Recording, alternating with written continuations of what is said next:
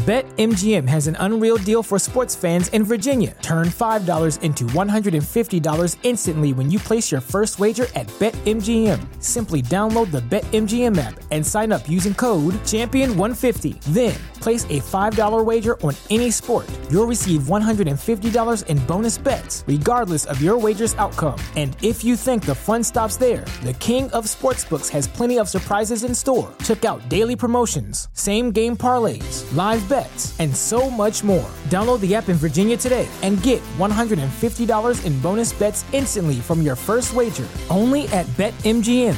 BetMGM and GameSense remind you to play responsibly. See BetMGM.com for terms. 21 plus only. Virginia only. New customer offer. Subject to eligibility requirements. Rewards are non-withdrawable bonus bets that expire in 7 days. Please gamble responsibly. Gambling problem? Call 1-800-GAMBLER. Promotional offer not available in Washington, D.C. Raina Troy Hotline. Alicia, Michael, what's going on? We know you have takes. We have takes. I'm actually surprised that your rant line, rave line, whatever, isn't completely full. Why can't we just win a game? Can I blame Michael Castillo for this? Can I blame Bob Connolly for this? Could I put on a zebra shirt and just go out there? Scratch, claw, up against the wall. Can't explain that what I'm feeling right now, guys. I can't believe it. Let's open up that rave line!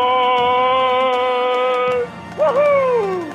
Oh, I can't believe USC has hired Lincoln Riley. Oh, yeah.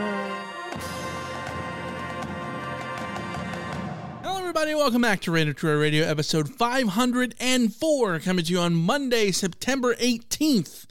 We are a quarter of the way through the USC football season and the college football season. So we're going to look back at the first quarter, all 3 games, I guess, somewhat.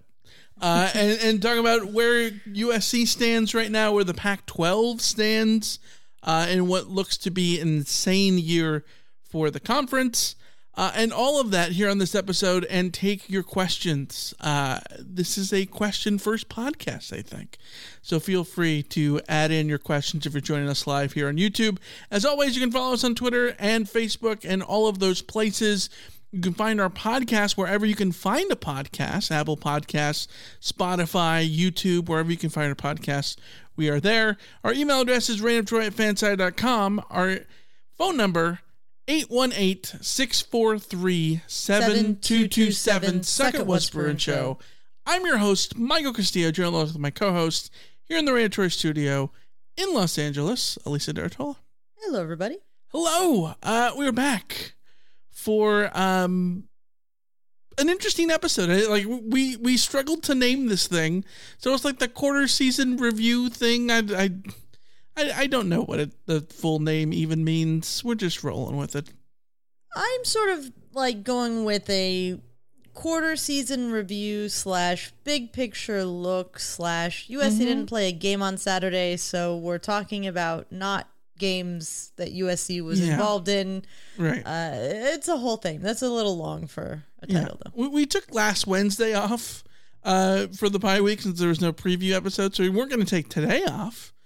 We're not big slackers. Besides, we really didn't take Wednesday off because last Wednesday we had our members-only pod for the Rot Squad. We played a game of Only Skinnects, and God, it was fun.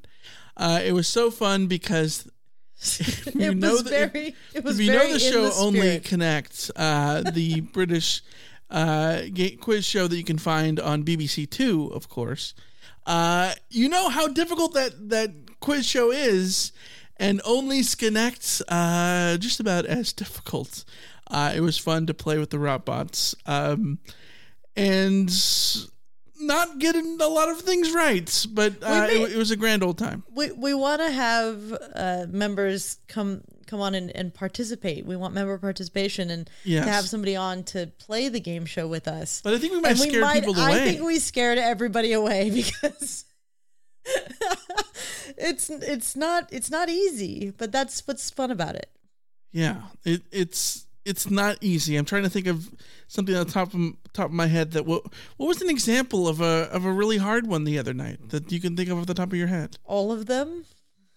I mean, what was the one that totally lost my spirit? Oh man, I'm pulling it up right now to see. I feel like there was one that I leaned back and thought, I hate everything.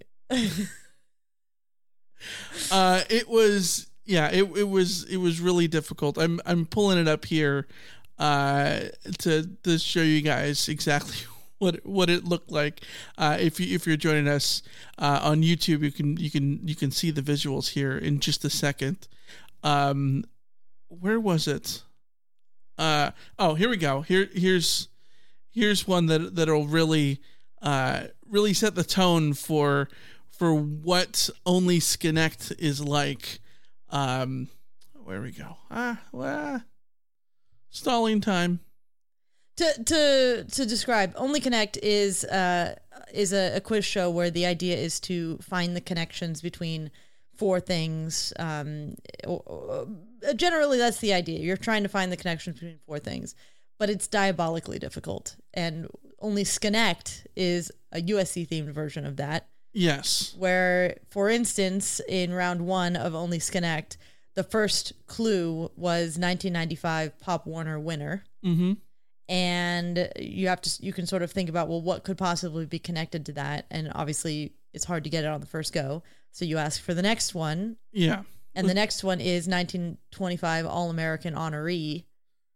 And now you're having to think of, well, who was the 1995 Pop Warner winner and who was the 1925 All-American? Which I thought, so this was the game that I made for you. I thought 1925 All-American honoree, you were definitely going to get Bryce Taylor, but it took you a minute. Well, I got Bryce Taylor, but what does Bryce Taylor have to do with the Pop Warner winner that I don't know? Yeah. 2016 Thorpe Award winner was the third clue, which is Adoree Jackson. But what does Adoree Jackson have to do with Bryce Taylor? And then 2005 Heisman winner is the fourth clue, and that's Reggie Bush. But what does Reggie Bush and Adoree Jackson and Bryce Taylor and an unnamed 1995 Pop Warner winner that I don't know, what do they have to do with any I thought it would be easy. 1995 Pop Warner winner, Keyshawn Johnson. So you got Johnson, Taylor, Jackson, Bush. And the connection is the presidential Trojans. It's not that hard. It's really not that hard. So anyways, that's what you have to look forward to with Only Skonnect. If you're a member of the Rot Squad and you haven't watched it already, go watch the episode. It's up on demand on YouTube. If you're not a member, you can always become a member and then go watch that episode. You can become a member here on YouTube. For $4.99 a month, you get all of our bonus content and access to the Discord, where we can get a bunch of questions from you guys. We talk to you guys all the time, especially on game days. But yeah, and then you maybe participate in another version of Only Skonnect again. So Richard in the chat says, "Hey, I got that one. See, it's not impossible. It's really not." So a lot of stuff coming up with Reign of Troy for you guys. Of course, Wednesday we are going to preview USC and Arizona, and then we'll be back for another Thursday night after dark over on the members only side of things as well. But Alicia, USC is going to the road this week, the first road game of the season, and they're going to the Grand Canyon State. You know what you need to do when you go to the Grand Canyon State? You need to sign up for DraftKings. Because if you're a new user with DraftKings, you can receive $150 in bonus bets instantly after following just 3 steps. Create an account, deposit, and then wager $5 on any sport. Whether your first wager wins or loses, you'll still receive $150 in bonus bets. All you have to do is use the code Reign of Troy, all one word, when you sign up. The best part is using that code Reign of Troy not only gets you the bonus, but it helps support this podcast, this very podcast right now. So if you're considering to sign up to DraftKings, when you go on the road to Arizona this week, definitely use our code Reign of Troy to maximize your first bets. This offer is available to new customers who are 21 plus and physically present in legal gambling states like Arizona. Like Arizona. Yes. So please remember to always gamble responsibly and check the episode description for the full terms of the offer. As always, thank you to DraftKings for supporting us and supporting the show.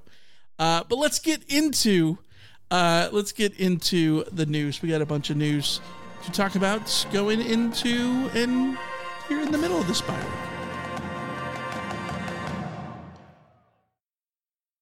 Alicia, you know the only good thing about football season being over? There's literally nothing good about the football season being over. It's just an endless wait until the fall. See, that's where you're wrong. It's tournament season. The best way to take your mind off the endless wait. That is true. I may not want to watch the men play, but the USC women are pretty awesome. Exactly, but it's not just SC. There's high-stake basketball moments all over the country. But you know what? They get even better with Prize Picks. So you're saying the only thing better than watching Juju Watkins is taking the more on Juju Watkins? Bingo! You can now turn your hoops knowledge and love of Juju Watkins into serious cash, because you can now win up to 100 times your money on Prize Picks with as little as 4 correct picks. Turn $10 into $1,000 with college basketball, NBA, and NHL entries. Best of all, Prize Picks lets you get on the action on more than 30 states across the country, including Texas, Georgia, and California. That sounds pretty good to me. Yeah, download the app today and use the code RAINOFTROY for a first deposit match up to $100. That's the Prize Picks app with the code RAINOFTROY for the first deposit match of up to $100. Pick more. Pick less. It's that easy. BetMGM has an unreal deal for sports fans in Virginia. Turn $5 into $150 instantly when you place your first wager at BetMGM. Simply download the BetMGM app and sign up using code Champion150. Then, place a $5 wager on any sport. You'll receive $150 in bonus bets, regardless of your wager's outcome. And if you think the fun stops there, the King of Sportsbooks has plenty of surprises in store. Check out daily promotions, same-game parlays, live bets, and so much more. Download the app in Virginia today and get $150 in bonus bets instantly from your first wager. Only at BetMGM.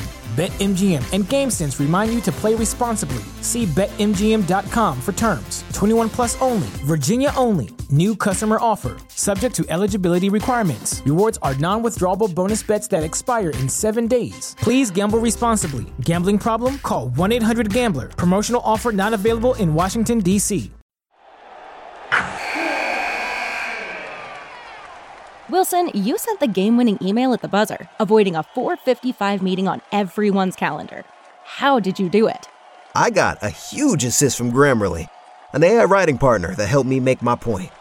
96% of Grammarly users say that it helps them craft more impactful writing. Would you agree? Grammarly helped adjust my tone to navigate tough work conversations. And it works everywhere I write, so I can quickly communicate effectively. Your teammate used Grammarly to summarize an important document, making a 3-pointer. How did he do it? It only took one click. When everyone uses Grammarly, everything just makes sense. You made an incredible slam dunk to end the game. The meeting was canceled, and your team will go home champions. Go to Grammarly.com/podcast to download it for free. That's Grammarly.com/podcast. Easier said, done.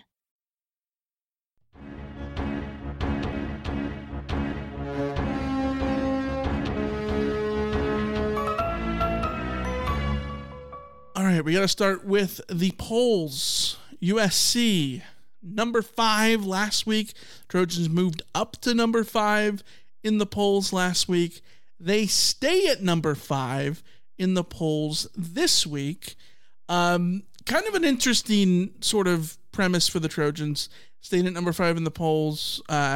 It was a week in which there weren't that many big games, but a lot of teams... I won't say struggled. I mean, Florida State struggled. Several teams struggled. There were several upset bids. Not many of the upset bids actually landed. Yeah. But there were definitely teams that were on the ropes. Mm-hmm. Far longer than we expected them to be on the ropes. I feel like Washington and Oregon were kind of like the only teams that just completely cruised all week. Ohio State won big, but I think they were even struggling in the first half. It was a weird week. Florida State nearly lost to Boston College. Florida State should have lost to Boston College. Well, yes. That was a weird game. It was Texas, the red bandana game. You know how the red bandana game goes. And that's exactly why. At BC, you don't beat BC on red bandana night. That's the way it is, man.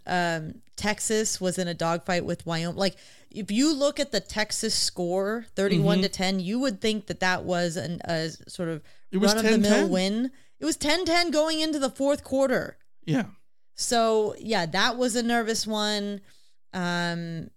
Georgia, South Carolina was touch and go there for a minute for the Bulldogs. Mm-hmm. Let's see, who else? Alabama at South Florida had all sorts of problems. Yeah. Tennessee lost to Florida. Mm-hmm. Oregon State beats San Diego State, but not as easily as UCLA had dispatched them a week before. Oregon State had to settle for a lot of field goals early and was in a little bit of a dangerous spot and then pulled away from it. So, yeah, I think it was one of those weeks that reminds you that nothing is ever a given. This is a good reminder for USC going into week 4, where for good reason people think that the result is a given, but you literally never know. You cannot overlook any opponent in college football because you might get bit. Yeah. So it's a good reminder, but it's also very clear that the race in college football is wide open. Mm-hmm. You know, I don't think there is any clear team that looks head and shoulders above everybody else. The way that after Florida State beat LSU, it felt like, oh man, Florida State, they have the most impressive win. And then Texas beating Alabama, it was like, well, they have the most impressive win. And those are really, really teams. And both those teams could have lost this week. Absolutely. Yeah. And, Georgia, I think, will still roll through their SEC schedule, but it's not like Georgia won't have a scare here or there. It's not like Michigan is blazing through. Like, Michigan is in a weird spot because they've had easy matchups without Jim Harbaugh on the sidelines for them. And it's not that they've looked bad. It's not that they've looked shaky. They've just looked like, okay, they're, fine. Yeah. So we still haven't necessarily seen Michigan get into high gear either. Mm-hmm. We haven't seen Ohio State get into high gear. I mean, the SEC, apart from Georgia, looks relatively average. I mean, the best conference in the country right now is unequivocally, whatever that word is. Unequivocally? Sure, yes. I did go to college, I promise. It's the Pac-12, and we're going to talk about that more in our next segment here. When we talk about the Pac-12 a little bit more closely, but you look at the SEC. LSU has the loss to Florida State. Alabama has struggled both of the last 2 weeks. Tennessee just got sort of the doors blown off at Florida in the first half, and then the second half, Florida was like, "We're just gonna parachute to the rest of the way in," and the second half was weird. But I don't think anyone looks like they're going to threaten Georgia in the SEC, which is probably good for the Pac-12 because, hey, that means that it's a year in which maybe the Pac-12 could get 2 teams if there's only going to be one SEC team. Who knows? We will see. I want to give a big thank you to Alex in the chat with the old super chat. Alex, a big supporter of the podcast, right along with DraftKings, of course. Appreciate you, Alex, coming in here with super chats all the time. Number 1 rap bot. Definitely number 1 in the rankings at the moment. Yeah.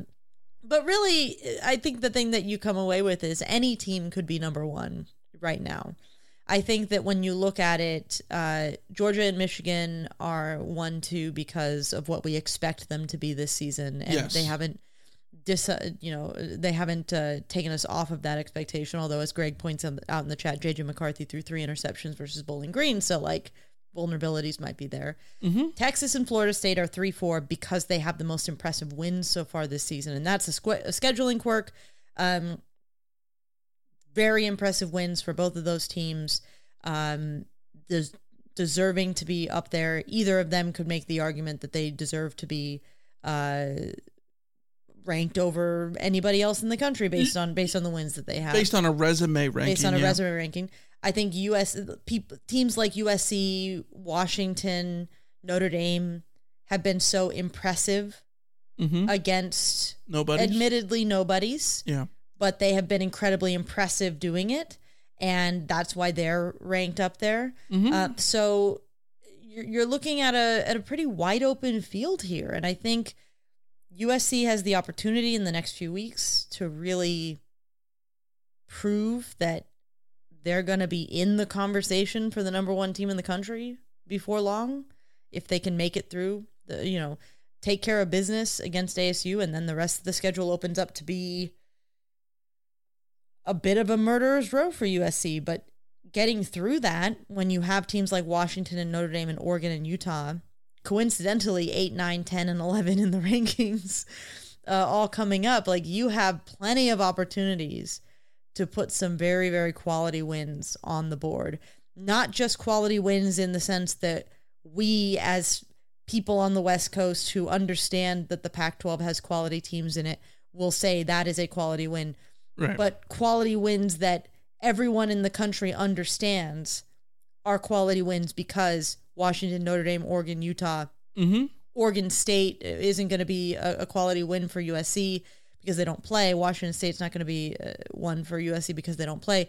But when Washington and Oregon play those teams, it will be taken into account that those are good teams, and the whole conference, the whole schedule starts to lift. So, yeah, and it's intriguing. Really, I think this week we're going to get a lot more data points. This week is I can't wait. I can't wait so for this week at 12:30 this week.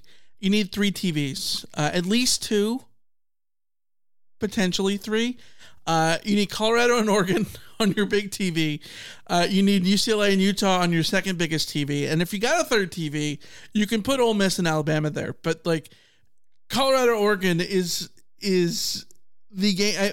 I feel like one of the most anticipated games to see what Colorado can do against a team that has a pulse. That Oregon certainly does. Colorado should have lost the other night. They struggled against Colorado State. Colorado State really let them off the hook. The million penalties, dirty hits, the questionable decisions on 4th down and then 2-point conversions to win the game. But they're 3-0 and they go on the road against Oregon this week. So a lot of big games. UCLA, Utah, both of those teams. UCLA looks really good through 3 games. They haven't played anybody.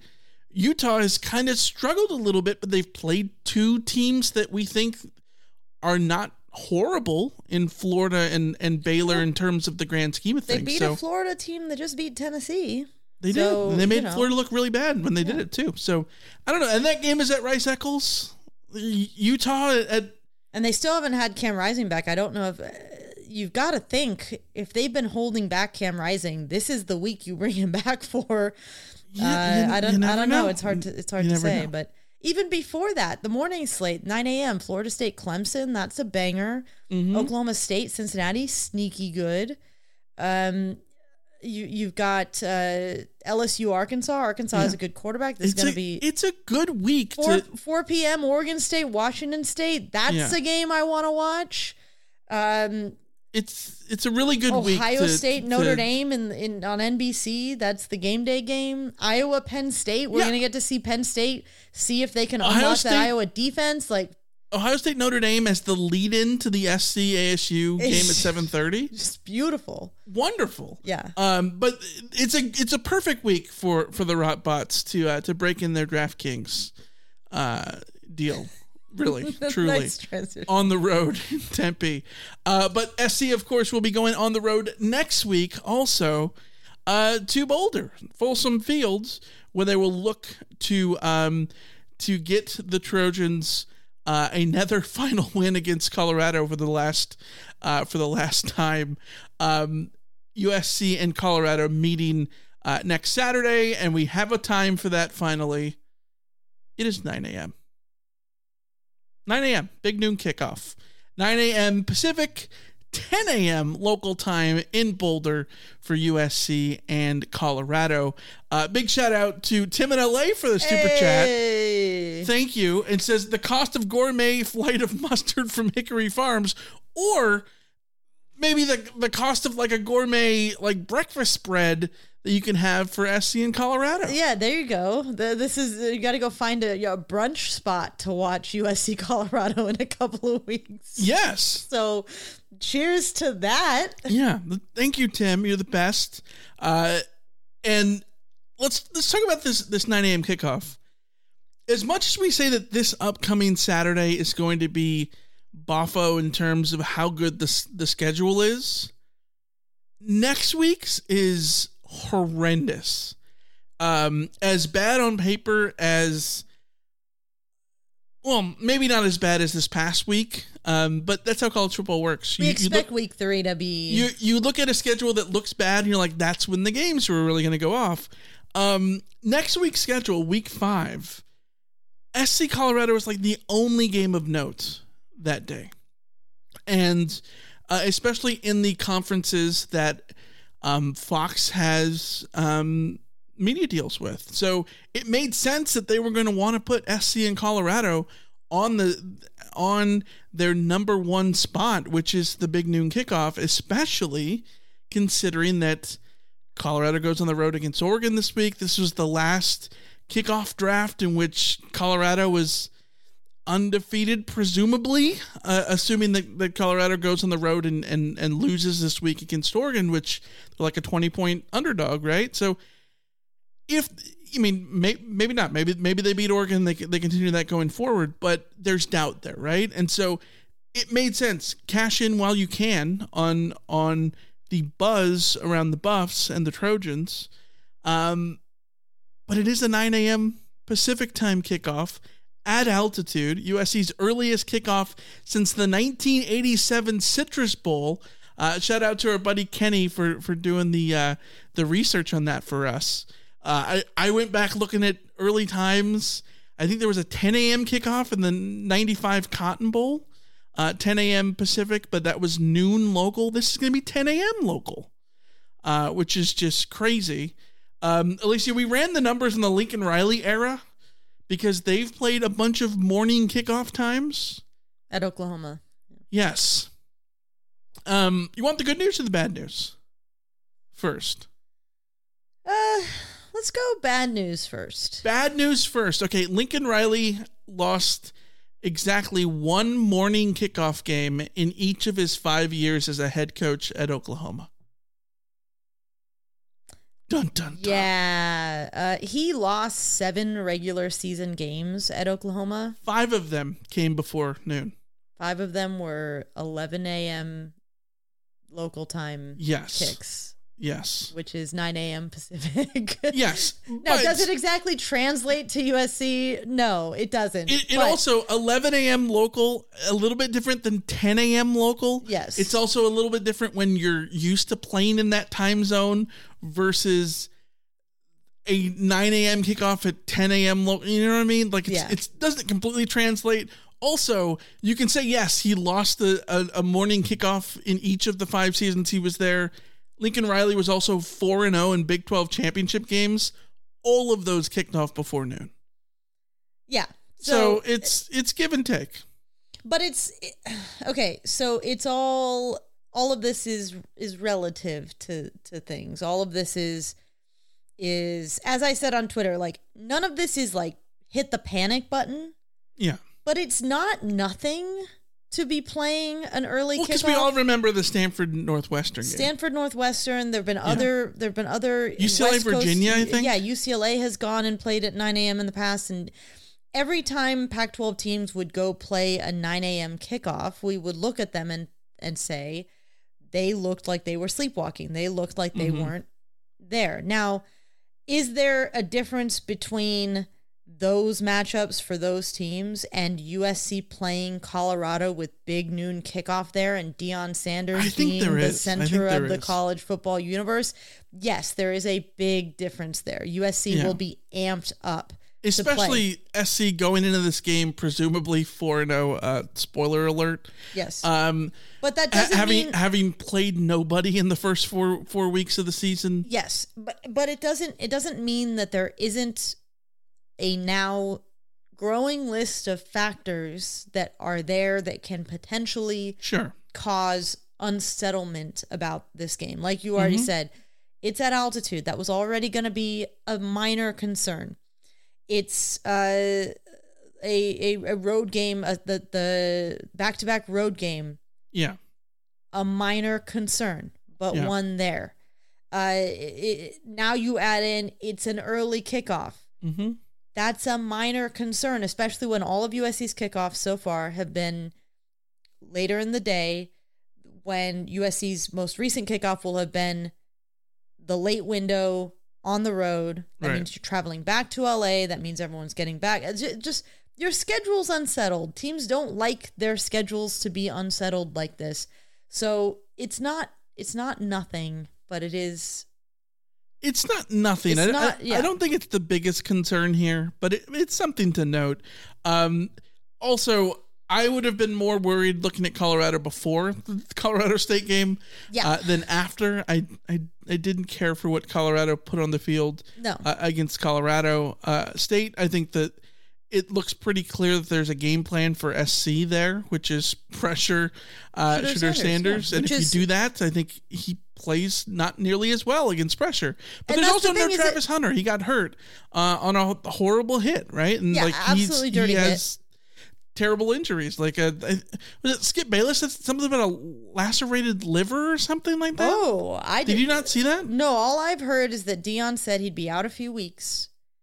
Well, that Skip was apparently breaking Pac-12 news on ESPN or Fox, wherever he is these days. Much different than just out a few weeks. So I don't know. I need to look into that. But either way, first things first. Big shout out to Fighting on MC in the chat. We've got another super chat. Hey-oh. It says especially when you get a username that's like, in honor of me. Is that your burner? It's not, but it could be. It says, love the Rot Show, Fighting on MC in Palmdale. Thank you. Fighting on MC is another great supporter of the show as well. We appreciate all of you guys coming in here and showing your support this way. But either way, I do not think it is an advantage for USC to be on the road playing at 9 a.m. Right. Well, especially when Colorado's done it twice before this year. And Colorado has done it. Okay. Travis Hunter confirms he has a lacerated liver.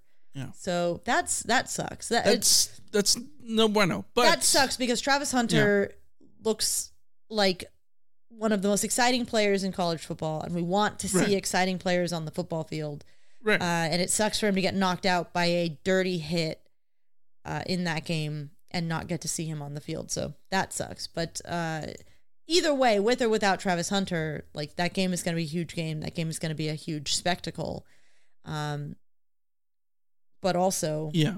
Also one that SC's probably, let's be honest, favored 20 points. And for probably good reason. So we'll see what happens when you get there. I think the important thing is, Chalasan in the chat says, come on guys, SC is miles better than Colorado. Yes, I agree. I think that you have to look at it from the other angle of when great teams lose, where do they lose? They lose to... They lose to Oregon State in 2008. Right. They lose on the road to good teams. They lose to Stanford as a 40-point underdog. This fits the profile of a game that gives you slight pause, especially when it's at a weird time. So that's the only thing I think we're mentioning here. I don't think this is, DEFCON whatever it's supposed to be. Because SC has those games on the schedule. SC goes to South Bend to face a top 10 Notre Dame team that is undoubtedly a top 10 team. They go on the road to Eugene to face a top 10 Oregon team who looks undoubtedly like a top 10 team. Those are truly squeaky bum, terrifying games on SC's schedule because those are absolutely games where anyone in the country would probably not be favored to win. We'll see if is or not, but so on the grand scheme of things, is it the Colorado game the scariest? No, but 9 a.m. just adds one little wrinkle, like you said. So, yeah. All right, let's talk about the season to date. The Trojans 3-0 on the season. I want to run through how you feel about the Trojans right now. Through like the S&P Plus numbers are interesting because the Trojans are number 1 in offense. Bill Connolly wrote over the weekend that SC has the most trustworthy offense in the country, and I think that that's just about right. Like, if I have no concerns the eye test says that. with SC's ability to go out and score 45, 50 points against anybody. I think this team against Georgia is scoring 30 plus. You know what I mean? Like, this offense is just so dynamic. Now SC could give up that much against Georgia too, but that's beside the point right now when we're talking about just the offense. SC's also number 1 in special teams, SP plus. Defensively, they're 49th in the country. Well, didn't we talk about that all SC needed to get to the playoffs was a top 50 defense? Isn't this what we said SC needed? Was number 40? I mean, they haven't proven it yet. Like, they still have to go out and face Penix and Hartman and Nix. Yeah, so here's the thing. USC had a top 50 defense when they were playing the first month of the schedule last year. Yeah. You have a top 50 defense if you can have a top 50 defense when you're playing Sam Hartman. Yes. When you're playing Michael Penix. I think it's important to know that you have to understand that, like, I think SC giving up 40 points to Washington, Oregon, Notre Dame, we need to look at differently than if SC gives up 30, 35, 40 points to other teams. I am telling you right now. Like, they're going to give up 40 to Washington because Washington's that good. If USC holds any of those teams to under 30 points, it's a win. You have no business not winning that game. It's a win. Yes. If you hold them to under 40, if you hold them to under 40, if you hold them should beat them to 39 points, if a magical genie came into the room right now and said, Alicia, USC will give up 39 points to everyone remaining on the schedule, I would take that and feel confident that USC was undefeated. I mean, that sounds absurd. Like, that's where I'm at with the USC offense. Well, yes, but no. I think the point I'm trying to make is, I think there's a difference between giving up a 45 burger to Michael Penix and UW and giving up the 36 points that they gave up on the road to Arizona last year, right? Like, those things are different because Washington's going to score 40 points on everybody. Yeah. So, like, when you look at these numbers, and SP Plus is opponent adjusted, that's what the plus means. I think you have to factor those things in here. And that's why I've been really, impressed with what SC has done the last 2 weeks defensively, because they've made bad teams look bad, which has been a struggle for SC. We didn't see it in week 1. We didn't see it last year. So, yeah, you're going to give up points against the best offenses. I think that's just going to be expected. But you need to beat the bad teams badly. They're going up against ASU this week. SC might face like the 4th string quarterback from the Sun Devils. You need to make him look like the 4th string quarterback. Yes. And if you do that, I think that checks out with what you're supposed to do defensively. Yes, but if you go the week after and are playing Shooter Sanders and let him put up 400 yards on you, then that's not a top 50 defense. Like, you need to be able to step up when you're playing the good teams so that what you need from this defense... You need to hold teams to lower than their averages. You need to make it so that Caleb Williams and the USC offense doesn't have to be perfect. because that's what USC's offense needed to be perfect to beat Tulane. Yeah. USC's offense needed to be perfect. The lucky part is this this offense can be perfect. Well, yes, but you don't want to force them to have to be. Like, that's how you lose games to Utah. That's how you lose games to Tulane. So it's about putting a stamp on, like you said, hold them at this point, hold them to their average, and I will be be fine. Like, sure. I don't know. I just think right now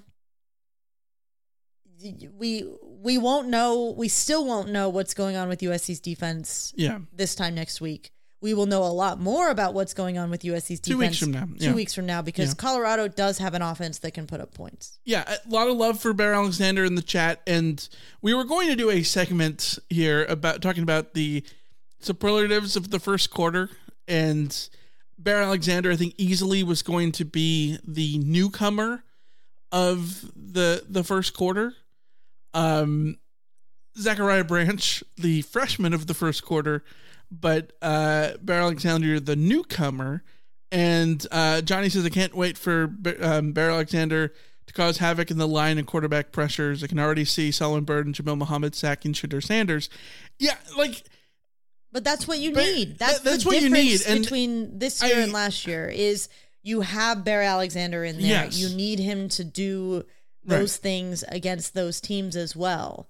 But like one of the things that we talked about in the preseason was all the guys that SC had brought in on defense.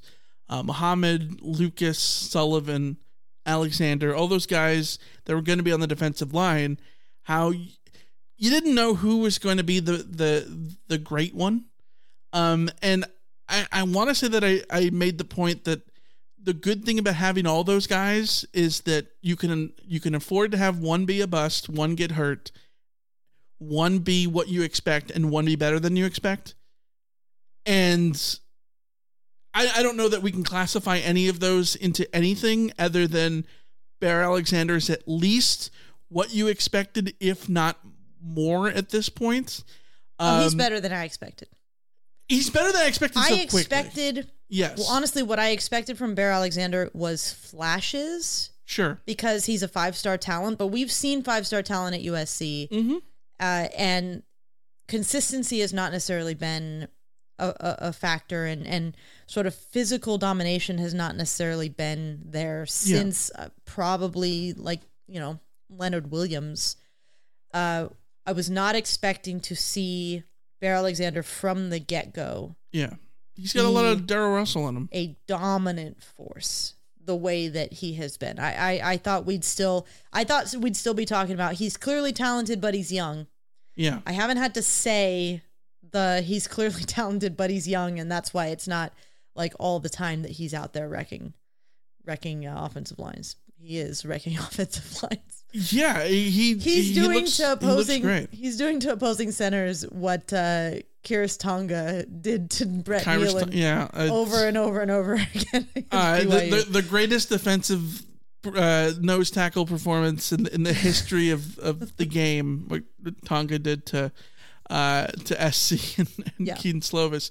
Yeah, I think that the thing about Bear Alexander that's been so fun to watch is just his impact on everybody else, because he plays a position to where, he had 2 tackles for loss in the national championship game. He had a sack in that game. And you think that, okay, if he can be a big productive guy, that's going to be great. But I think we're seeing he doesn't have to be productive to have an impact. Yes. You saw the interception with Max Williams against Stanford on that very first drive. That was all Bear Alexander. Not to take anything away from Max Williams, but that was all Bear Alexander to create that play. Max talked about it after the game. It was when the defensive line does that, it makes it easy, right? That's what you need. And, if this defense of Alex Grinch is going to be so aggressive, then you've got to either get home or force the havoc that is going to create a pressure of some sort to create a negative play for the offense. Well, we saw this. And we're seeing those things despite not having the sacks. Yes. SC does not have that many sacks this season at all. Yes. But they're getting the benefits of it. Yes. And that is one thing that we saw, not to get ahead of ourselves, but one thing that we saw Colorado State do very well until the final drive when they decided to go into prevent defense, and it went very poorly for them, was them getting at Shedeur Sanders and making him miss throws that we know he can make if he's given time. And that is the philosophical idea of Alex Grinch's defense.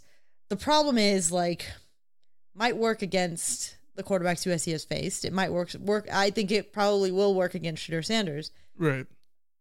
Sam Hartman, Michael Penix, Cam Rising, all of these guys, like, you need to have all 11 guys on the field be putting in the work. But just pulled up the numbers. The job of all 11 guys on the field gets a hell of a lot easier if Bear Alexander is pushing an offensive lineman into the quarterback's face the moment that the ball is snapped. Right. Yeah, 100%. I just looked at the numbers. Sacks allowed so far this season. Oregon and Washington have allowed 1 sack apiece. 1. SC's allowed 3. But Oregon and Washington, 1 each. You want to know how many Colorado's allowed? They've played 3 games. 9. 16. Yeesh. Only Old Dominion has allowed more. At this rate, like, I don't want to talk too much about Colorado yet. We'll save that for next week. But I think that this sounds weird, but hear me out. I think that we can talk about Colorado as maybe being an offense that is the best suited for the Alex Grinch defense. Yes. Similarly to what Washington State was last year, where we know that Cam Ward was a guy who beat Wisconsin on the road. What could he do? We knew what he did at Incarnate Word, or Lamar Incarnate Word, I think. And then what did he do at Wazoo? And then SC's best defensive performance all year was against Cam Ward and Washington State. And so because they couldn't protect him, Colorado, if they're not getting the protection and SC continues to get Bear Alexander there, I think it's going to benefit SC tremendously. Let's talk about offense. SC's offense, of course, looking like the best offense on the planet. Zachariah Branch, we can say is the freshman, and it's easy to say that he's the freshman of the first quarter. Besides Zachariah Branch and besides Caleb Williams, just because they're so easy to talk about, and we've talked about them at length, I feel like, who else has been an impressionable player for you in the first quarter? You're asking me this question. I know. It's a layup that I should have excluded the person you're going to say, because you're out now here you're just excluding people and not okay. I'll the romantic. Here's the okay. Get steamy about it. Go ahead. Zero, the hero himself, Marshawn Lloyd. Yeah, there you go. my favorite player of all time, Michael. I know. He's so good, Michael. I know. He's ridiculous, Michael. I get it. I'm worried. I actually think this is a case of optimistic, Alicia. I am worried for him because the degree to which I love Marshawn Lloyd means, like, they need to wrap him in bubble wrap, because every time I love a player as much as I love Marshawn Lloyd, like, the universe just strikes them down and doesn't let them play anymore. So it's Marshawn Lloyd. I think honestly, like, Marshawn Lloyd has, I worried about USC's ability to truly replace Travis Dye. Marshawn Lloyd has taken any of that away. I think the rushing attack, the two-headed rushing attack of Marshawn Lloyd and Austin Jones is every bit as good as the rushing attack from last year with Travis Dye and Austin Jones. And that is a huge weight off of my back. I like that. Maybe this is going to change as we get further into the conference slate, but I like that that the running game isn't just Travis Dye. Yes. It was for the longest part of last season. It was just Travis Dye, and then when he gets hurt, it's like, well, what's going to happen now? Because it looked like Austin Jones was in the doghouse. And then Austin Jones plugged in perfectly against UCLA and Notre Dame. He looked great, and was just as good as he was early on in the season. As it stands now, it looks like it's a two-headed backfield with Jones and Lloyd. And I think that's a good thing. It's a good thing if it continues to be a two-headed backfield. If it means that each one gets like 7 carries a game, yeah, it might suck for each one of their production, but that's what this offense is, because there's like I talked about it before. I don't think any of the receivers is going to get 1,000 yards. And we were talking to our a couple of our buddies, and they're like, that sounds insane, but look at the numbers. Like I think that the distribution is the way it is. Like Dorian Singer has been targeted 8 times through 3 games. Yeah. And it's not like Dorian Singer hasn't made he's made looks plays. Wonderful. Right. But that's the nature of this offense. Right. This offense is like the height of the Mike Leach era, 5 different wide receivers with 700 yards each kind of that's deal. What it's going to be like. 100%. And that's the thing is Caleb Williams could not have more weapons around him. Right. And that is why this offense is, to me, the best offense in the country. Yeah. Let's get into Pac-12 talk here. I want to rapid fire your first quarter thoughts. We're going to go in reverse order of the preseason media poll for the conference. So we start at 12, which was Stanford. Stanford picked to finish last. They're 1-2 on the season. Rapid fire thoughts, Alicia, on Stanford. They are very bad. Yeah, they're bad. They're not good. Very bad. I like the rebuilds. It's gonna be a scary rebuild. Like I feel for them. I'm as sad as I am that SC and Stanford no longer are going to be playing football games. I'm sad we don't have to see the decline of Stanford, because it's depressing. Yeah. Does that make sense? Like it's depressing. I hope Troy Taylor can turn it around, but it's not good. Number 11 was picked to finish 11th was Colorado. They're 3-0. What are your thoughts through 3 weeks? Clearly better than the 11th team in the Pac-12. Yeah. The talent that Dion brought in, at the very least, the high level talent has been out there talenting. But I don't think that they will be a top 25 team by the end of the year. They still have a long way to go. I think the top level talent will get them some wins. It will continue to get them some wins. They're going to challenge a lot of teams, but they have a really rough schedule coming up, and I don't see them getting through it with. They picked a bad year. Yeah, they picked a bad year to do this in the Pac-12. Yes, because they could have done this in a different year, and might have been dark horse conference contenders, maybe, if it continues to work, surely. But I have my doubts. I did not like how they played on Saturday at all. I thought Colorado State should have beaten them by multiple scores in that game. That was not a good. That was an actively bad performance from Colorado against a team that is in the bottom 5 of college football in terms of the analytics. Right. So I know it's a rivalry game. Right. It's a rivalry game, so you sort of and there was just hype around it, and players were playing beyond what they are, I think, in a lot of areas for Colorado State. But you can't. That can't. No. That's the equivalent for a third game in the first year. Oh yeah. That's totally ahead of the curve. But if we're grading them on the scale of they are a top 25 team, the equivalent would be if Stanford had forced this year's Stanford team had forced overtime against USC. Yeah. In week 2, and that would have caused panic around USC. So I'm just saying. But the expectations slightly different, out of whack for Colorado though.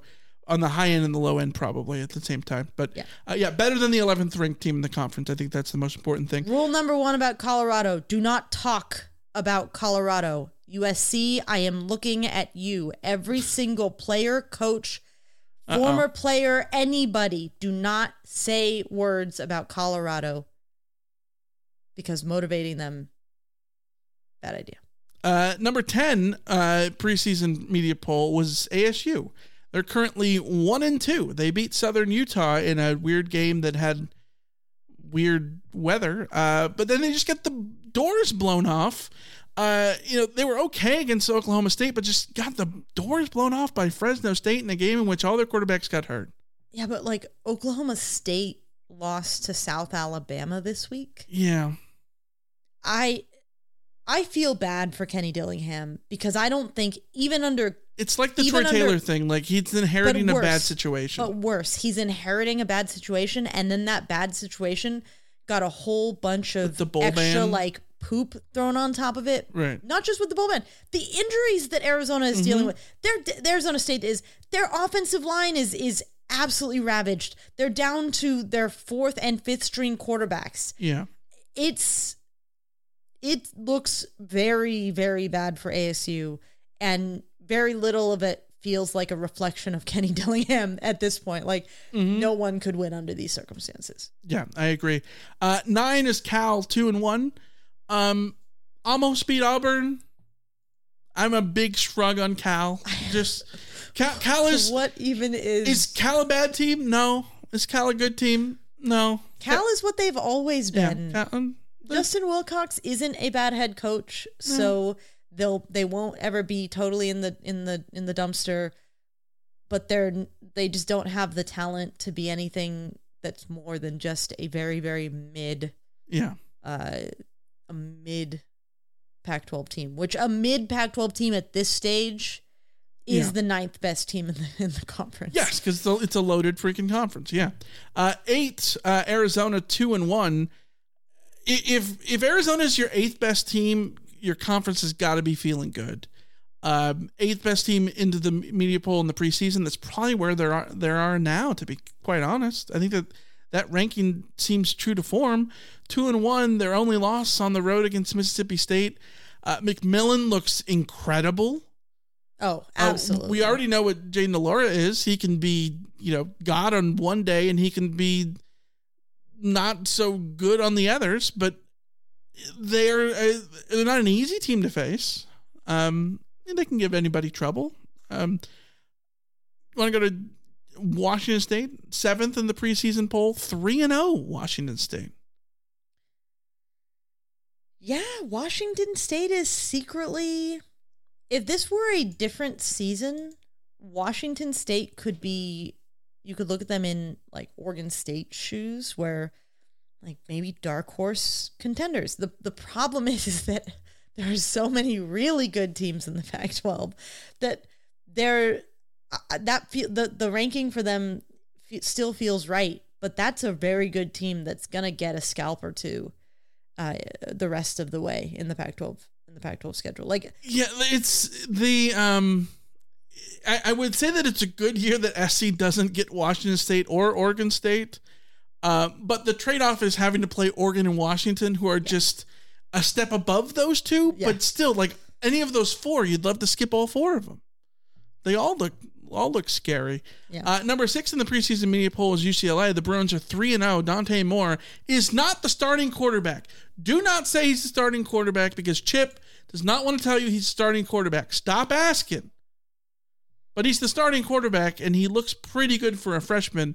The Bill Connelly numbers are all very good. The idea is this might be Chip Kelly's best offense at UCLA. Defense, a question mark, though. Ain't played nobody, though.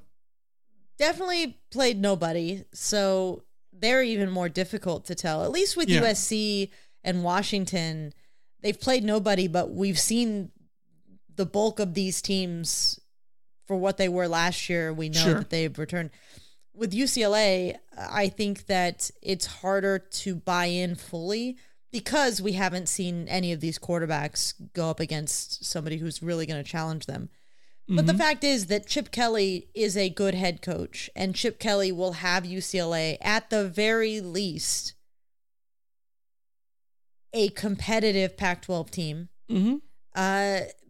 Whether or not they can move into the conversation for the conference title really does depend on whether or not Dante Moore is ready to be that guy right now. And we can't rule that out yet. That's the scary thing about UCLA, is that it'd be easier to disregard them if it looked like Dante Moore was going to be a freshman being a freshman. Right. It doesn't look like that at this point. So no, he looks like he's picked up right where where DTR right, where was. DTR left off. So, when DTR was at Dante Moore's stage, you could see that, like, this is DTR. This is, the DTR experience was still well and truly like a thing. And I don't think Dante Moore is giving that right now. Yeah, let's go to number 5 in the preseason polls. Oregon State 3-0. Oregon State probably you can put higher on this list. They look really good. DJ looks pretty solidly at home there. Yeah. Yeah. I mean, maybe Clemson is the problem. It could just be the Clemson problem. You never know. It could be. I like Oregon State a lot. I like Jonathan Smith a lot.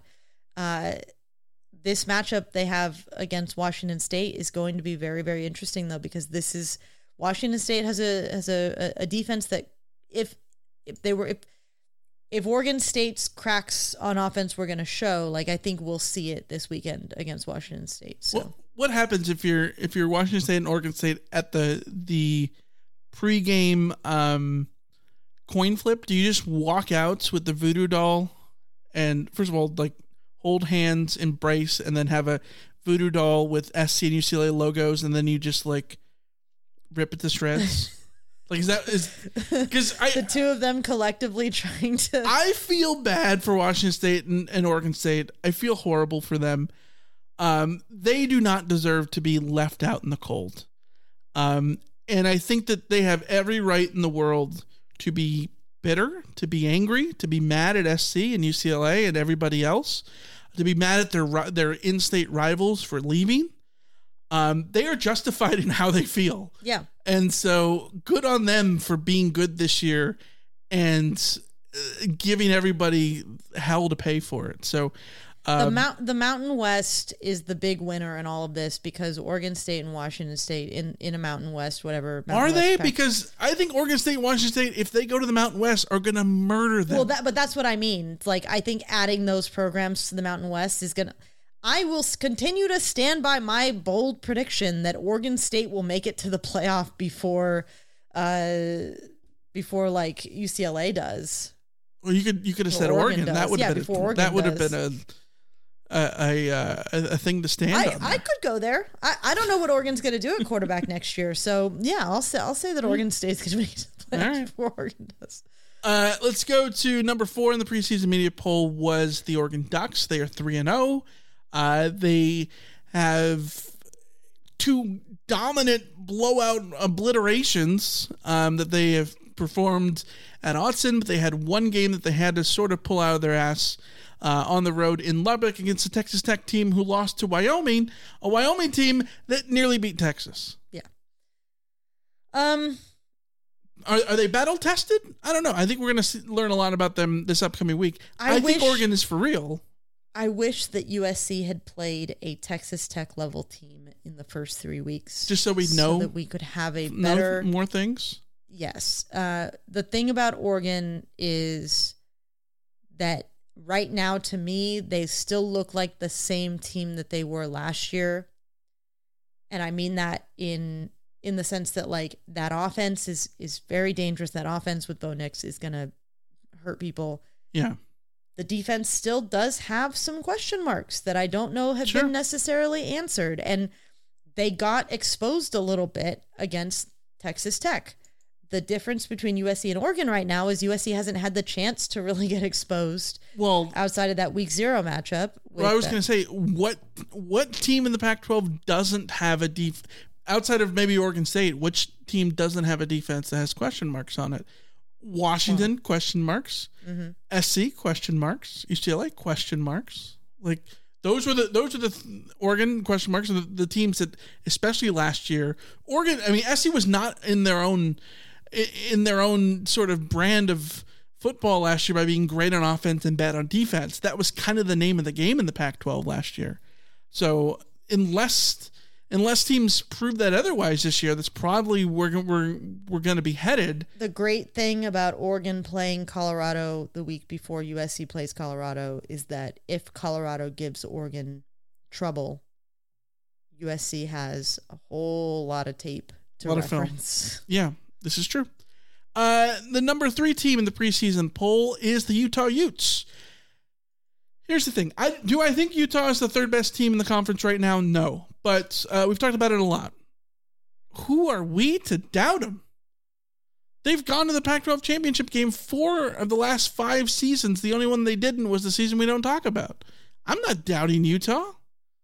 There's a million reasons to doubt them right now, but I'm not, because Kyle Whittingham is Kyle Whittingham. I have great respect and admiration for Kyle Whittingham and Utah as a program. But they don't look as scary as Oregon, Washington, UCLA on their best day, Oregon State, etc. Yes, and there's a reason for that, because Cam Rising isn't playing. Yeah. So I'll almost give them the pass for the first 3 weeks.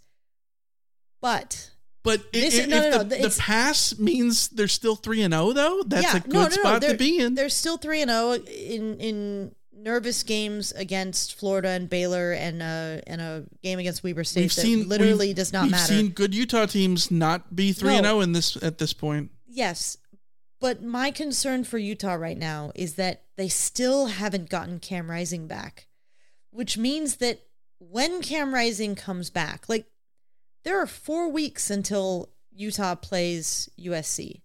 Cam Rising hasn't been cleared to play yet, and it's almost the end of September. Mm-hmm. So he's going to play. Is he going to play against UCLA on the 23rd of September? If he plays against UCLA on the 23rd of September, how capable physically will he be? Is it going to happen on the 29th of September when they're playing at Oregon State? Is that going to be his return to the lineup when they go to Reser? Is Utah going to win that game with or without Cam Rising, especially a Cam Rising that is at best had 1 game back from an ACL tear? I think Utah might be in trouble just because they haven't had the lead-in time with Utah. Now you're telling me that, okay, Cam Rising might get back in the next couple of weeks, but then has maybe 2 weeks to get back to full form, and then he's going to do the thing against USC at the Coliseum, not in the friendly confines of Rice Eccles. I like the friendly confines reference. Yeah. I don't know that you can look at Utah right now and put them ahead of USC, Oregon, Washington. Probably can't put them ahead of Washington State, Oregon State, UCLA. I mean, it's hard because we don't know what Cam Rising's going to, as T'Challa-san in the chat says, will Cam Rising still be mobile? Yeah, that's a huge part of his game. How long will it take for him to get his confidence back in his mobility? Yeah. These are all... And you know what's going to happen? He's going to come back and be absolutely It's going to be like incredible. Rookie of the year. You're like, you thought he was deceptively mobile before. Yeah. He's like this, stocky looking, unathletically looking white guy, and then all of a sudden he's just running all over you. Now he's going to be that with like an even bigger brace on his knee and going to run over you even more. It's like, who knows? Again, I'm not in the business of doubting Utah because I've been burned one too many times, but I do think that they are in a much worse spot than I thought they would be, in the sense that I thought by now that they would be able to be easing Cam Rising back into the season. Yeah. And the easing ability for Cam Rising has completely passed. Those first 3 games need to be it. The thing that it's an interesting space for the Utes to be in, because this is a bad spot for them to, like Richard in the chat says, if he doesn't come back, where does Utah finish? That's tough because this is not the year to have these questionable. It's tough because it's not the year to have these questionable things right now, because a decent Utah team is still probably losing to all these other teams in the conference because the conference is so good. Yeah, I think without Cam Rising, they're losing to UCLA, Oregon State, USC, Oregon, Washington, at least. Yeah, and but they could still be a damn good team and beat anybody on any given day, but that's how good the conference is. Let's go to the number 2 preseason media poll team in the conference. Behind SC was number 1. It is the Washington Huskies, 3-0 on the season. The Huskies are now number 1 in college football, averaging 9.46 yards per play in the first 3 games. Remember last week I said I had that stat where there was like SC has the most yards per play, the 5th most in the last 10 years in the first month of the season. Yeah, well now Washington is ahead of where SC is. Still many games to be played before the end of the month, but like that's how good the Huskies are. Bill Connolly looked at his projections and he deleted the column that has preseason input. And when you do that, Washington is number one in the country. Michael Penix looks incredible. They went on the road to play Michigan State, fresh off of the thing that's been happening with them, and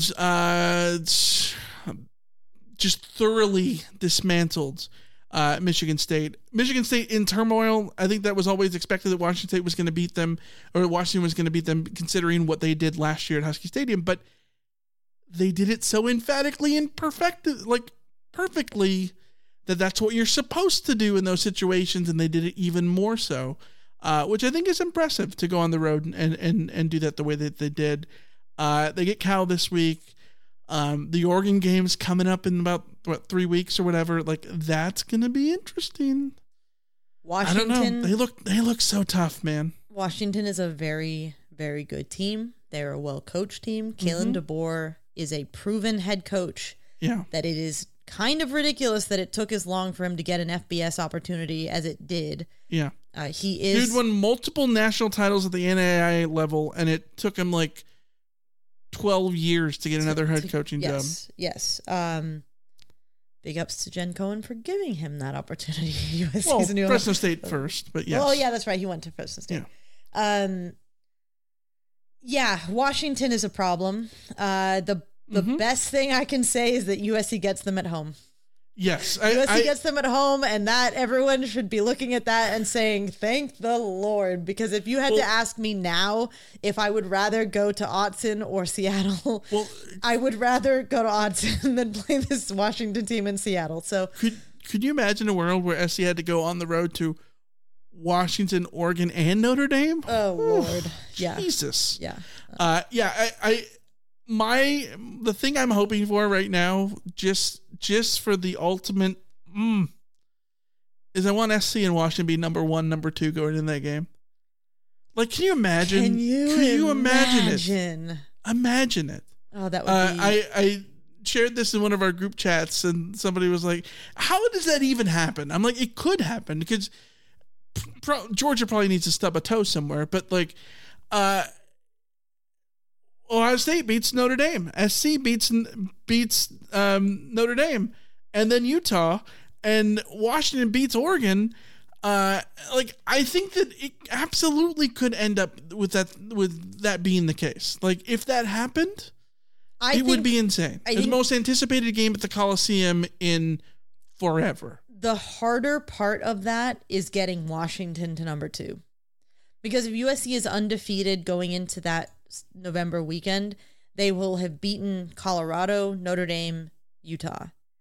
And Notre Dame, I think by the time USC, well, I guess it really depends on what Notre Dame does against Ohio State. Because if Notre Dame beats Ohio State and then USC beats Notre Dame on the road, I think USC will have a very strong argument for being the number 1 team in the country. The problem is that Washington, I'm looking at their schedule. Doesn't get, Oregon is the only one there that will give them a big ratings boost. Well, because Washington won the schedule of the season, because the 2 teams that they miss are UCLA and Colorado. Yes. So, but that means they don't get the They don't get the and it's backloaded. They finish SC, Utah, Oregon State, Washington State. That's tough. So all the games that would build up the ranking juice in October, they don't get, with the exception of Oregon. But Oregon will be a good top 10 matchup probably. Yeah. So Richard points out you need Michigan to lose by then as well. Yeah, that's a good point. Yeah. Okay. Again, it's all. Yeah. It doesn't matter anyway. Lot of things. Yeah. Anyways, we got a bunch of mailbag questions, so let's get to it.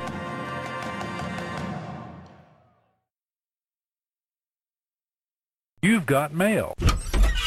All right, let's start with a mailbag question that we got from our buddy LA Fred. Is it possible for the Pac-12 to get SEC level of respect, i.e. losing to another ranked team, thus not dropping much in the polls next week as conference play heats up and teams start beating each other? I think yes. I think it started a little bit of that last year, but I think yes. Yeah, yes. It's going to have to be the case. Yes. Because there's just too many ranked Pac-12 teams. Yeah. Yes, in a sense. The problem that I see happening, though, is like UCLA beats Utah. Or UCLA loses to Utah, let's say. UCLA loses to Utah. Well, UCLA is just going to drop out. Like, and Utah will get a minor boost from that, but UCLA is just going to drop out. Like, the thing that helped SEC teams is that they were all up in like the top 10 and beating each other up and only dropping so far because you only lost to a top 10 team. They'd have that thing where they would beat a 5-1 Mississippi State team who is 4-0 beating Cream Puffs. Yeah. In the non-con, and somehow they're ranked 18th because they beat up on all the Cream Puffs in the non-con. And then you can say, oh, look, we beat a ranked Mississippi State team. And then Mississippi State plays the rest of the schedule and they finish 5-7. But hey, they were ranked. They were ranked that week. Yeah. And I think that's going to happen. I think that's going to happen to some extent. I mean, Oregon, look at Colorado Washington, this week. Yeah. Colorado might not be ranked the rest of the year. And they might be a tough out. I think that's probably going to be a tough out for a lot of teams in the Pac-12. But Oregon will get the benefit of facing a 3-0 Colorado team that is ranked. And if Oregon beats them, that will go on their schedule and a little feather in the cap. Right, but like Oregon State beating Washington State isn't going to give Oregon State a major boost, and it's just going to drop Washington State out of the rankings. It should. But the problem is there's not all these like SEC teams to pick up the pieces. Who's picking up the pieces? Yeah. I mean, it doesn't help that like there's a lot of ranked games this week, so there's going to be a lot of shuffling. So maybe there's teams aren't going to be dropping as much, period. Maybe that makes it difficult. I don't know. But I think yes. The Pac-12 is getting a lot of respect right now. Yes. Which is funny, given the context of the last 20 years. It's both depressing and, like, I'm happy and I'm depressed at the same time. Yeah. Like, it's a very weird feeling. Just, yeah. Yeah. Let's go to a message we got on Discord from David Orange County. Are you bummed that some of the shine may be taken off the Colorado game due to their lackluster performance against Colorado State and the injuries that they suffered? Yes and no. Yes, in the sense that if you don't want to see Travis Hunter get hurt and all that stuff. No, in the sense that I think that from the SC perspective, Colorado State played the game I think you want to see from SC in terms of the defense, which is getting after Sanders and kind of put on tape how you slow him down. Yeah, I'm bummed about Travis Hunter's injury. Yeah. Realistically, the shine was going to be taken off of that game by what happens in Eugene. Yeah. But even then, even if Oregon, let's say worst case scenario for Colorado, they go into Oregon and just get their pants beat off of them. Like Oregon puts an 80 on them or something like that. Like Oregon does the thing. I still think that it's a big noon matchup. It's Deion Sanders. It's USC. I still think that there will be a lot. Don't write my epic intro of already. Energy around that game, just because then Colorado is in an underdog role, and everyone's sort of looking at that game as is Colorado gonna get USC? Like it's gonna be that kind of thing. So I think the shine will still be on that game, regardless of what happened on Saturday, regardless of what happens this coming Saturday. Yeah, I don't know. I think that people will find a way to make that game have shine. Mm-hmm. Let's go to, especially if USC talks. So don't. Oh boy. Yeah. Nobody likes to be, offended more than Deion Sanders, Dabo Swinney, Sweeney. They love, like, Georgia. Remember last year? Yeah, Kirby Smart saying people thought they were going to be 7-5. Like, what? Sure. Yeah. Okay. Let's go to message we got from 818 Kyle on Discord. Not to look ahead of ASU, but any fun guesses for how Deion will find ways to make the USC game personal, considering Lincoln Riley says almost nothing publicly. Lincoln's not going to fall into the trap that Norvell did. I don't think SC has to say anything here. No. Because all it has to be is like, well, look at all the talk that Caleb Williams is getting or whatnot. I don't know. I don't think SC has to literally say anything. I think Caleb is smart enough at this point to not poke the bear. Well, he learned his lesson with the fingers. His lesson last year. Yeah. Does that mean that there aren't players at USC who could drop a thing in interviews during the week? That could absolutely happen. If I'm Lincoln Riley, I am being proactive. The moment the ASU game is done, the first thing that's said about Colorado is do not talk about Colorado. We are silent. Yeah. We will talk with our Disney song. Do not talk about Colorado. We don't talk about Colorado. Yeah.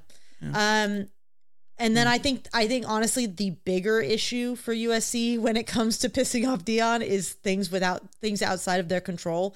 Things like Sua Cravens on Twitter saying something, or Sua's Lendell White. Like Sua's pro Deion, pro Colorado, yeah. Or like Lendell White, or like somebody in the media saying something that's completely not connected to USC, like right. Danny Cannell saying something pro, like things that are not within USC's control. So like at a certain point, coaches, and I'm not just talking about Deion, all coaches will find the bulletin board material that they need to motivate their team, and they will find it wherever they can find it. So USC could be completely silent and it will still be found. But the big thing is don't contribute to it. Yeah, I agree. And don't play beyond the whistle and hit anybody. Yes, absolutely. That's important too. Let's go to the next message we got from Tim in LA. What questions do you still have about the team after 3 games?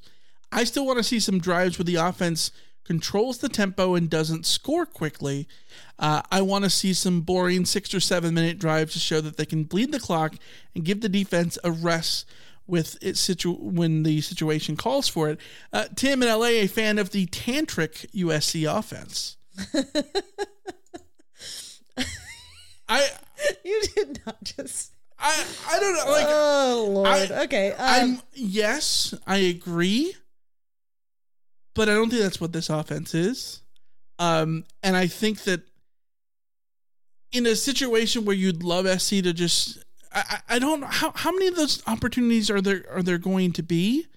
And I think that I think Lincoln Riley's answer to that would be, isn't it better just to score the points when you can and just have the points scored?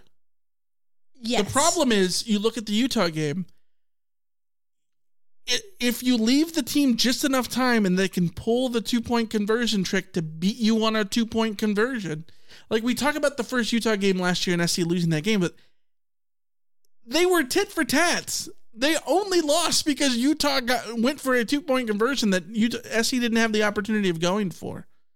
So in a situation where, yes, theoretically you could have taken longer and bled out the clock more or something like that, maybe that could have been a different situation, maybe, I guess, but I don't know. I think this is I get it. I fully understand where Tim's coming from, but like I think this is a nitpick. This is a little on the nitpicky side. No, I think it's valid though. I think it's a valid nitpick. I think it's a valid nitpick to look for going forward. On that note, I agree. I would love to see a few drives where it's just run the ball down somebody's throat and prove that they can stop you. Yeah. I don't have it all be on Caleb's shoulders, I guess is what I would say. For sure. But I think we're gonna see drives where there's going to be a lot of running, especially in second halves of things. Yeah. Let's go to last question on Discord before we open up the YouTube questions. From Richard, ASU looks really, really, really bad. How many Geneva Convention protocols does playing this game violate? I guess we will see. I guess the question here, though, is ASU worse than Stanford? Because it felt like the Geneva Convention was violated against Stanford. Like there's laws against. I mean, Stanford did go to a second string quarterback who had never played who had never taken a snap in college football before, who was like a linebacker at Syracuse. Yeah. Ideally, USC recreates the Stanford game, which is to say, put up so many points on them in the first half that you can have 2 more quarters for Miller Moss to convince me that he can be a quarterback for USC. Yeah. Start the CarCast early. That's the goal. We'll see. But come back Wednesday when we'll talk about it and preview the game. Let's go to the YouTube questions. We're going to run through these a little quickly, but feel free to always throw your questions in the chat if you're joining us here live on YouTube. And while you do that, be sure to hit the like button and make sure that you're subscribed. It helps you continue and join us for the future and helps grow the show and all those things. Cameron says, do you think USC will beat ASU in Colorado with the losses of Jaden Rashada and Travis Hunter due to injury? I'm calling a 60-burger to ASU and a 50-burger against Colorado. National Burger Day, by the way, tomorrow. Based on what USC's offense has done against the defenses they've already faced, I think USC should be looking to put up 50 plus in the next 2 weeks as well. Do they top the 100 mark for the next 2 road games? Combined? I think yes. I would take the over on that. I think yes, which sounds nuts. It sounds nuts about 2 road games, but I think yeah. Mm-hmm. I think the answer is yeah. Murdy says, what are you most surprised about after the first 3 games? What are you most concerned about? And what are your record predictions for the remaining 9 games? Okay, most concerned about first 3 games. I remain concerned about the defense being overly aggressive and getting taken advantage of the way that San Jose State took advantage of them. I think they cleaned it up a lot the next 2 weeks, but the opponents that they were facing were not the ones who were going to test them on that front too hard anyways. So that remains my biggest concern. My biggest surprise is how much I love Marshawn Lloyd. And I really need to get the romantic music on the board. And then the remaining record predictions. I am sticking to my preseason record prediction, which is the loss at Notre Dame, and that being it being 11-1 on the season for USC. Yeah. I think most surprised for me is how quickly the defense has shown improvements. Most concerned about still the defense, like you said.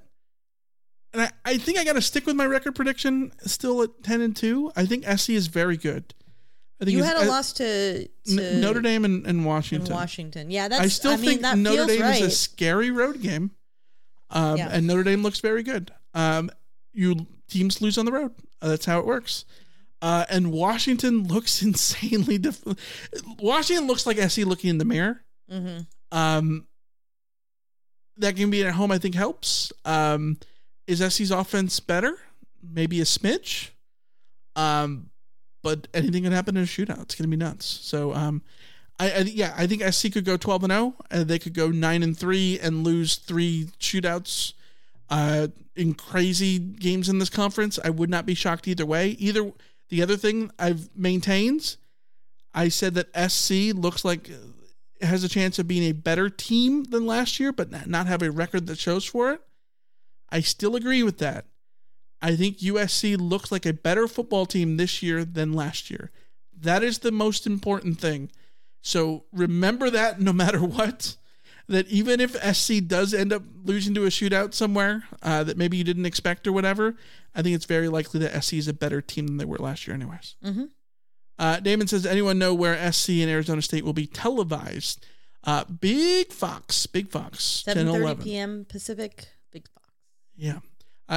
Let's go to Gregor says, do you think Utah is holding Cam Rising until the SC game, or do they want him to return to play as soon as possible? They should want him to return to play as soon as possible. I don't think that they have had the luxury to feel like they can hold him out precautionarily, if that's a word. Right. I think he's being held out because he hasn't been medically cleared to play a football game yet. And when he is medically cleared to play a football game, that's when we will see him. I don't think this is a decision by Utah. I think this is a decision by doctors. Yeah, I think ideally at least you want him back for the Cal game the week before. They get Cal at home at Rice Eccles. They should want him back this week. Well, yes, but like no worse than then. No worse than then. That's a weird way to put it, but yeah. Let's go to Fighting on MC. Do you see USC continue to score 50+ points in their remaining games? I wouldn't bet against it at this point. There's going to be a game where SC scores in the 20s because there will be a game that is a sleepwalk. There always is for every team. There will be that game. But realistically, I don't know how you can say that this team doesn't score 40, 50+ in every game. I think my pick for that game is at Cal. that trappy Cal game. That's the game SC wins. The game that inexplicably USC wins 27-17 or something. Yeah. I could see it. I could see it. And it being the trap game in between everything else, just get through it. That's all I got to do. Let's see. Nick says, pick one, Alicia, Marshawn Lloyd or Rojo. You know who she's picking. You're the hero, man. I'm smitten. She's picking Marshawn Lloyd. I will take Rojo forever, of course. To be fair, Rojo did it against teams that we legitimately know are good teams, like Marshawn Lloyd. We'll see what he does against the better competition, but I'm on board. Richard says ASU hasn't scored in 99 minutes and 53 seconds. How high do you think that number can go? Oh boy. When you put it that way. You want to know my honest opinion? I honestly think that there is a non-0% chance that they go down the field and just score on the first drive against USC because it's would be funny. Most improbable. I wouldn't say it's the most improbable, but it's funny. It's funny. Yeah, but USC should be looking to, at the very least, USC should be looking to shut them out in the first half. Defensively, like to continue to prove themselves, to show that they have improved, that they have taken things on. They should be looking to shut them out in the first half at least. Yeah, I agree. I said that National Cheeseburger Day was tomorrow. Irvine Cattle Ranch says, Talk Like a Pirate Day is tomorrow. And then Cigar says, what kind of burger do you get on National Burger Day? It's a cheeseburger, no tomato, no lettuce, yes to onions, add mustard. For me, that's it. Cigar, you almost had this. You said it's a cheeseburger. Yes. Yes. You said no tomato and no lettuce. Yes. You're doing so good. I'm proud of you. But then where the hell did you go wrong with this yes to onions and add mustard BS? What are we doing here, man? What are we doing? Onions? Horrible. Onions don't belong in anything. Mustard? A crime to humanity. Both of those. No. Best burger, cheese, mayo only, dip it in ketchup. There you go. Thank me later. So here's the thing. Oh, buckle up. Everyone who says I have bad food takes, buckle up. You're going to enjoy this. Here's the thing. I agree with Michael. Yeah, say it louder. Say it louder for me. Hold on. Say it again. I agree with Michael. Oh, God, that's about beautiful. Now, that's not to say that I don't enjoy a gourmet burger with stuff on it. Like, I love a burger with grilled onions and mushrooms and like an aioli and all sorts of other random onion straws and blah, blah, blah, blah, blah, all that kind of stuff. Love it. But when it comes down to it, the best burger is just the good ground beef, well seasoned, with a slice of not American cheese and some mayo and some ketchup. I see what you're saying, but I think you need to embrace American cheese, because in a lot of ways, the perfect cheeseburger is American cheese. It melts so perfectly. It fits so nicely. I agree that like a nice cheddar is great. Jack cheese on a burger, big fan of that too. But American cheese is just so quintessentially American, baby. Nick in the chat says, dude, onions are the gateway to a proper palate. You tripping, bro. No. When I say I agree with Michael, it's about the perfect burger. Onions are, I agree. Nick, you are right. Like onions as a flavoring are absolutely essential. Like I love putting onion powder in things. I love onions on top of things. I love caramelized onions. I've even come around on raw onions, like on a In-N-Out burger. I've sort of come around to. So yes, onions, 100%. We are in agreement there. So we got a comment from Tim in LA that says, "Where's the old Michael was right soundbite?" Hold on. I've had the iPad, little Inside Baseball, that I've been connecting to our new soundboard, our new mixer. And I've not been using it that much because there's like this weird delay on this weird noise gate thing that sort of gets annoying. So I haven't been doing it, but I just connected it. Here, hold on. Where is it? Where's LA Fred saying that Michael was right? It's, hold on. Stall for me. All right, hold on. Nick in the chat asks over under ASU at 13.5 points. It should be under. If it's not, then USC's defense has done something wrong. Cigar in the chat says, how about onion rings from the Hat? Stuff of lore, legendary. Ooh. Have I had onion rings from the Hat? Rings. I don't know that I've had onion rings at the Hat, so that's maybe something that I need to put on. Michael was right. There's the thing. Yeah. What was that about? Was that about ASU? God. My God, Ben Griffiths. We need like a my God, Marshawn Lloyd. we do. Size doesn't necessarily matter if you want it hard enough. Yeah, so. All right, let's get rid of the podcast. We've gone long enough. Cameron asked if the Cubs will make the postseason. No, because the baseball season's over, and I do not care. I've never cared about baseball personally. I'm just not interested in that kind of thing, and I don't know why anyone else is. Too. So, yeah, we'll see you Wednesday. Yeah.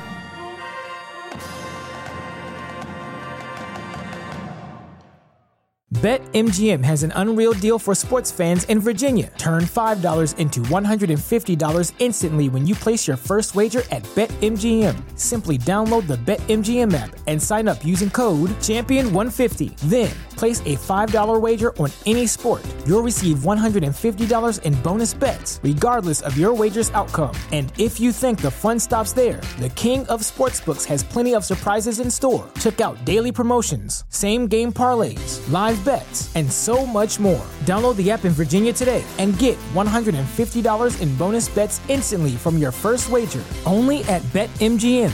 BetMGM and GameSense remind you to play responsibly. See BetMGM.com for terms. 21 plus only. Virginia only. New customer offer. Subject to eligibility requirements. Rewards are non-withdrawable bonus bets that expire in 7 days. Please gamble responsibly. Gambling problem? Call 1-800-GAMBLER. Promotional offer not available in Washington, D.C.